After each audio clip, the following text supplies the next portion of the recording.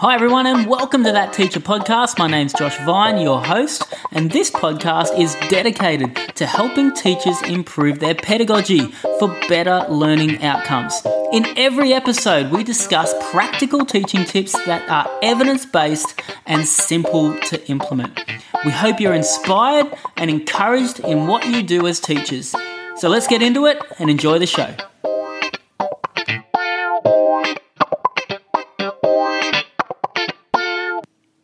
Hi everyone and welcome to the show. We're so glad that you are here with us today, and we have a really awesome opportunity to think about another teaching strategy today.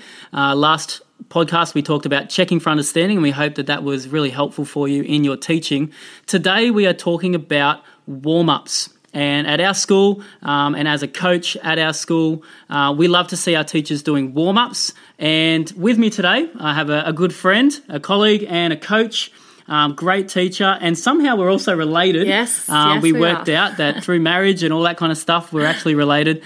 And so, Beth Gorick, it's great to have you on the show. Thank you. Looking forward to it. So we're talking about warm-ups today. Yes. Warm-ups are one of the first things that we started with at our school. Yeah, it is. Yep. Yeah, they were, I guess, one of those things that we didn't really know a lot about, but now we've seen amazing benefits from warm-ups. Yeah, great dividends. I think particularly in my classes when I first started warm-ups, it was one of the easiest things to implement, but had this amazing knowledge that the kids could then bring up later in lessons, which was pretty awesome. Yeah, and we've looked at the Hattie check on this as well, and for those who don't know who John Hattie is, he's done a lot of research into effective teaching practices. And warm-ups, or bringing up prior knowledge from previously taught content, has a 0.9 effect size. Yeah, it's massive. Massive. And basically what that means is that for every year of input as a teacher, you're going to get more than 2 years growth from that student. From your students, yeah. Yeah. So it's huge, and it's really exciting when I think one of the things as a teacher that I found so great about the coaching side of things and the direction that we took as a school was I feel as a teacher who now understands that I'm doing best practice. Yeah. It's a good feeling when you get to the end of the lesson or even just the end of the warm-up and think they've got it. Yeah. And it's really encouraging because then you know that you can move on and you know that they've still got that knowledge that you taught 2 weeks ago. It's just super encouraging. Yeah, and as a teacher, I think we often question ourselves and we go, am I really, teaching well? And this whole, show is really designed to bring some clarity around quality teaching. Yeah, great. So what are we talking about, Beth, when we are talking about this thing called a warm-up? Yeah, so warm-up, you really want to move knowledge from short-term to long-term memory for your students. And so through a warm-up, you want to build automaticity so that it's quick, it's fast, they have the information at the forefront of their mind, and also activate prior knowledge for that lesson that you're about to teach. So pretty much you want to move that knowledge from short-term to long-term. You want it to be quick, and you want to activate that knowledge so that you can continue with your lesson. Awesome. And yeah, we tend to say that warm-ups are best done at the beginning of the lesson. Yeah. They ready the kids for the learning that's about to happen. It gets them engaged. We say to our teachers, they have to be really fast. They have to be something that the kids also find fun and they get some success from, because you're really setting them up for the next, say, 45 minutes of the lesson, whereby they're feeling really good about the learning that's about to happen because they were successful in the warm-up. Yeah, and it's pretty much like any warm-up. You want it to be at the start of what you're doing to get you ready for that activity. Okay, so there's so many different forms of warm-ups that we see as coaches often. Teachers will have their own sort of styles and what they feel works for their class. And I think it's important for listeners to know that there isn't necessarily the right way to do a warm-up, but at the same time, there are some really effective ways. And it's really about you as a teacher gauging how much your students are achieving through the warm-up. Are they able to recall the content? Are they able to apply the content from your warm-up? But warm-ups can come in various forms. I mean, a lot of our teachers use PowerPoints or slide decks, or you can also just ask verbal questions as well at the beginning of every lesson about the content that you've already previously taught. It's really important that the warm-up only contains content that is from previous lessons that the students have definitely already been taught. Yeah, and I think that's key as well, that a warm-up is built upon. You're not going to have your entire warm-up set from the get-go because you haven't taught all of that information. So it's really important that it is a built-up process throughout the term, throughout the year.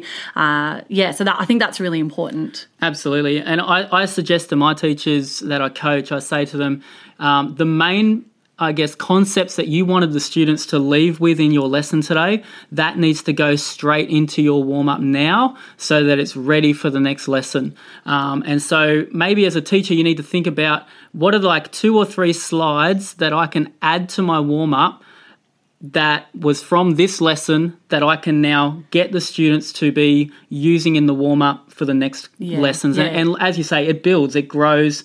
And by the end of the term, you've got this nice big warm-up that you've been using and building and growing.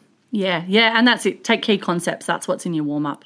Awesome. Definitely. So some of the things, the features of a really effective warm-up would be that it has to be fast. We talked about this earlier, that a warm-up that is engaging needs to be quick. And because the information on it should be just the basic concepts, then they should be able to roll through it really fast.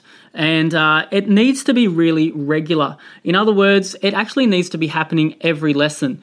It becomes part of the routine. The students know when they walk in, the first thing we do is always do our warm-up. Yeah, definitely. And in your warm-up, you might have visuals, you might have sounds, you might have actions that go with the certain things that you're working on. Particularly, I've seen some great maths classes in our school that have amazing actions that go with, the greater than and less than sign. It's getting the kids to use all of their senses to actually get this knowledge from short-term to long-term memory, because that's really what we're trying to do. So we want to use whatever we can to do that.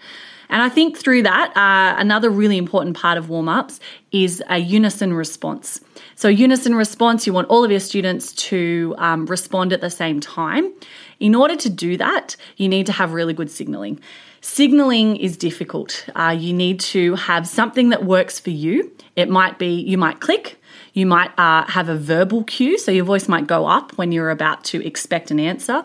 You might also tap, you might count down, whatever works for you, but it needs to be consistent.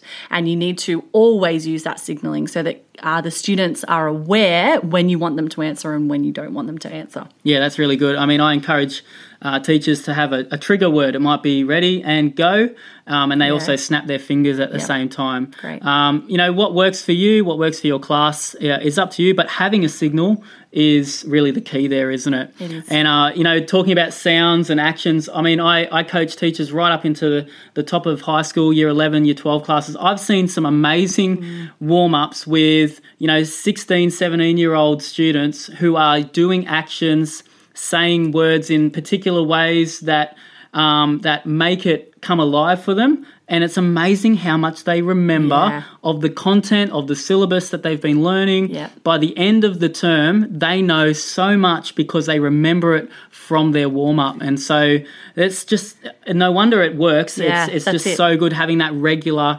warm-up happening every lesson. Yeah, definitely. I think something else important to note with a warm-up is that you want to cover a lot of content in a short amount of time. So you're covering surface content, so you're going wide, but you're not going deep. Deep is for your lessons. That's when you're actually teaching the content in there. Your warm-up is for the key concepts, like we said before. So you want surface, lots and lots of content covered across that time, but you don't want it to be deep.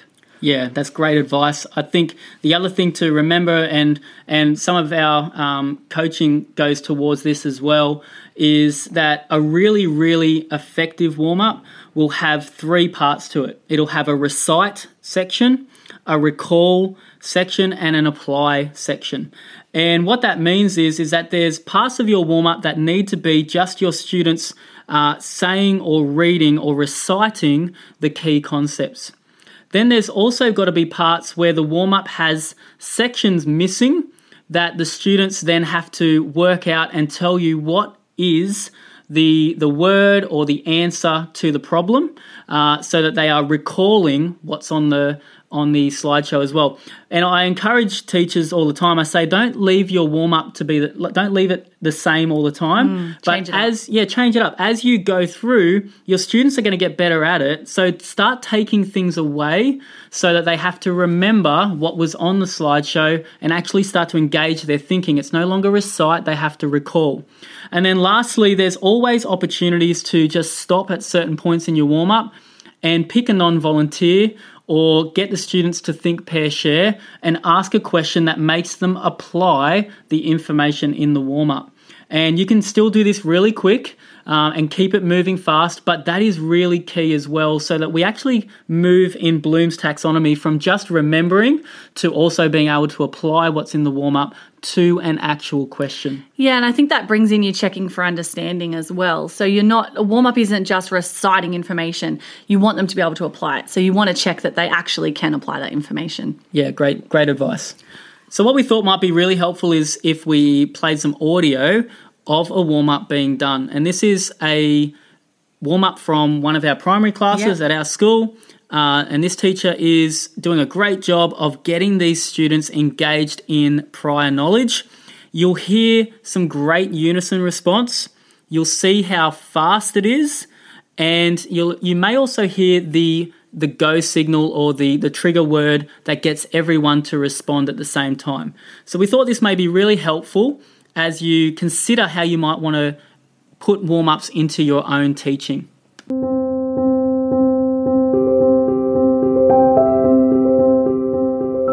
Warm-ups have three main goals: to help students recite, recall, and eventually apply content in their upcoming lesson.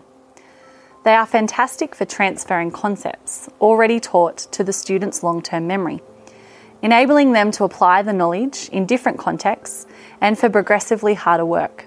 It's the way that sounds are put together. Good. Wait. Tone colour. Go. Tone colour is the type of sound made by an instrument. Excellent. Thank you. Duration. Go. Duration is the length of sound. All right, your markers and erasers should be down on the ground, ready to do our warm-up.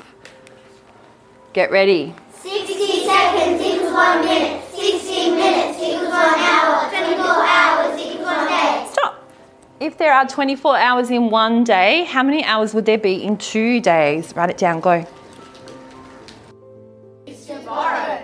Art has taken artwork and changed it up a bit to give it a new meaning.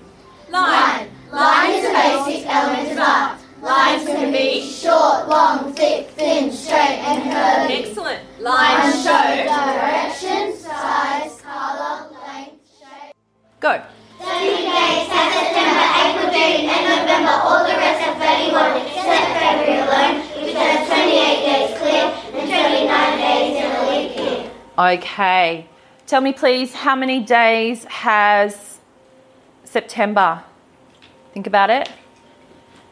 You're going to just tell me, not write it down. What's the answer? 30. 30 days has September. Tell me how many days there are in March. Think about it. How many? 21. How many days are there in November?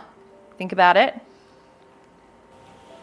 How many? 30. 30, well done. 30 days has September, April, June and November. Dynamics. And go. Dynamics is how loud a sound is. Excellent. Well done. This note is a Percussion. It's worth how many beats? 1. Good job. This note is a Quaver. It's worth how many beats? 2. A high-quality warm-up will target students working below, at, and above grade level. It will be fast-paced, covering many concepts quickly. It will include everything required as background knowledge for the lesson, as well as other content areas that need to be recalled. So we hope that that's been a really helpful example for you as you listen and heard that warm-up happen. In every episode, Beth, we want to offer our listeners a simple grab and go. Yeah. This is the part of the podcast that we would say is the most practical. It's the, I'm on my way to class right now. What can I start doing? What can I implement from this podcast to get me started with warm-ups? So what would be your best suggestion for a teacher who's listening to this today and thinking, I want to see if this works for my students? Yeah, so I think warm-ups, I think I said before, warm-ups is the first thing I started with. So it is easy and it's so effective. So if I was going to start with it today, I would create a PowerPoint with previously taught key concepts. I'd start with one subject area. And then I would start with recite. Get your students to recite the information that you have on that PowerPoint or other platform. Then I would get them to begin to recall information by removing parts, and then I would get them to apply.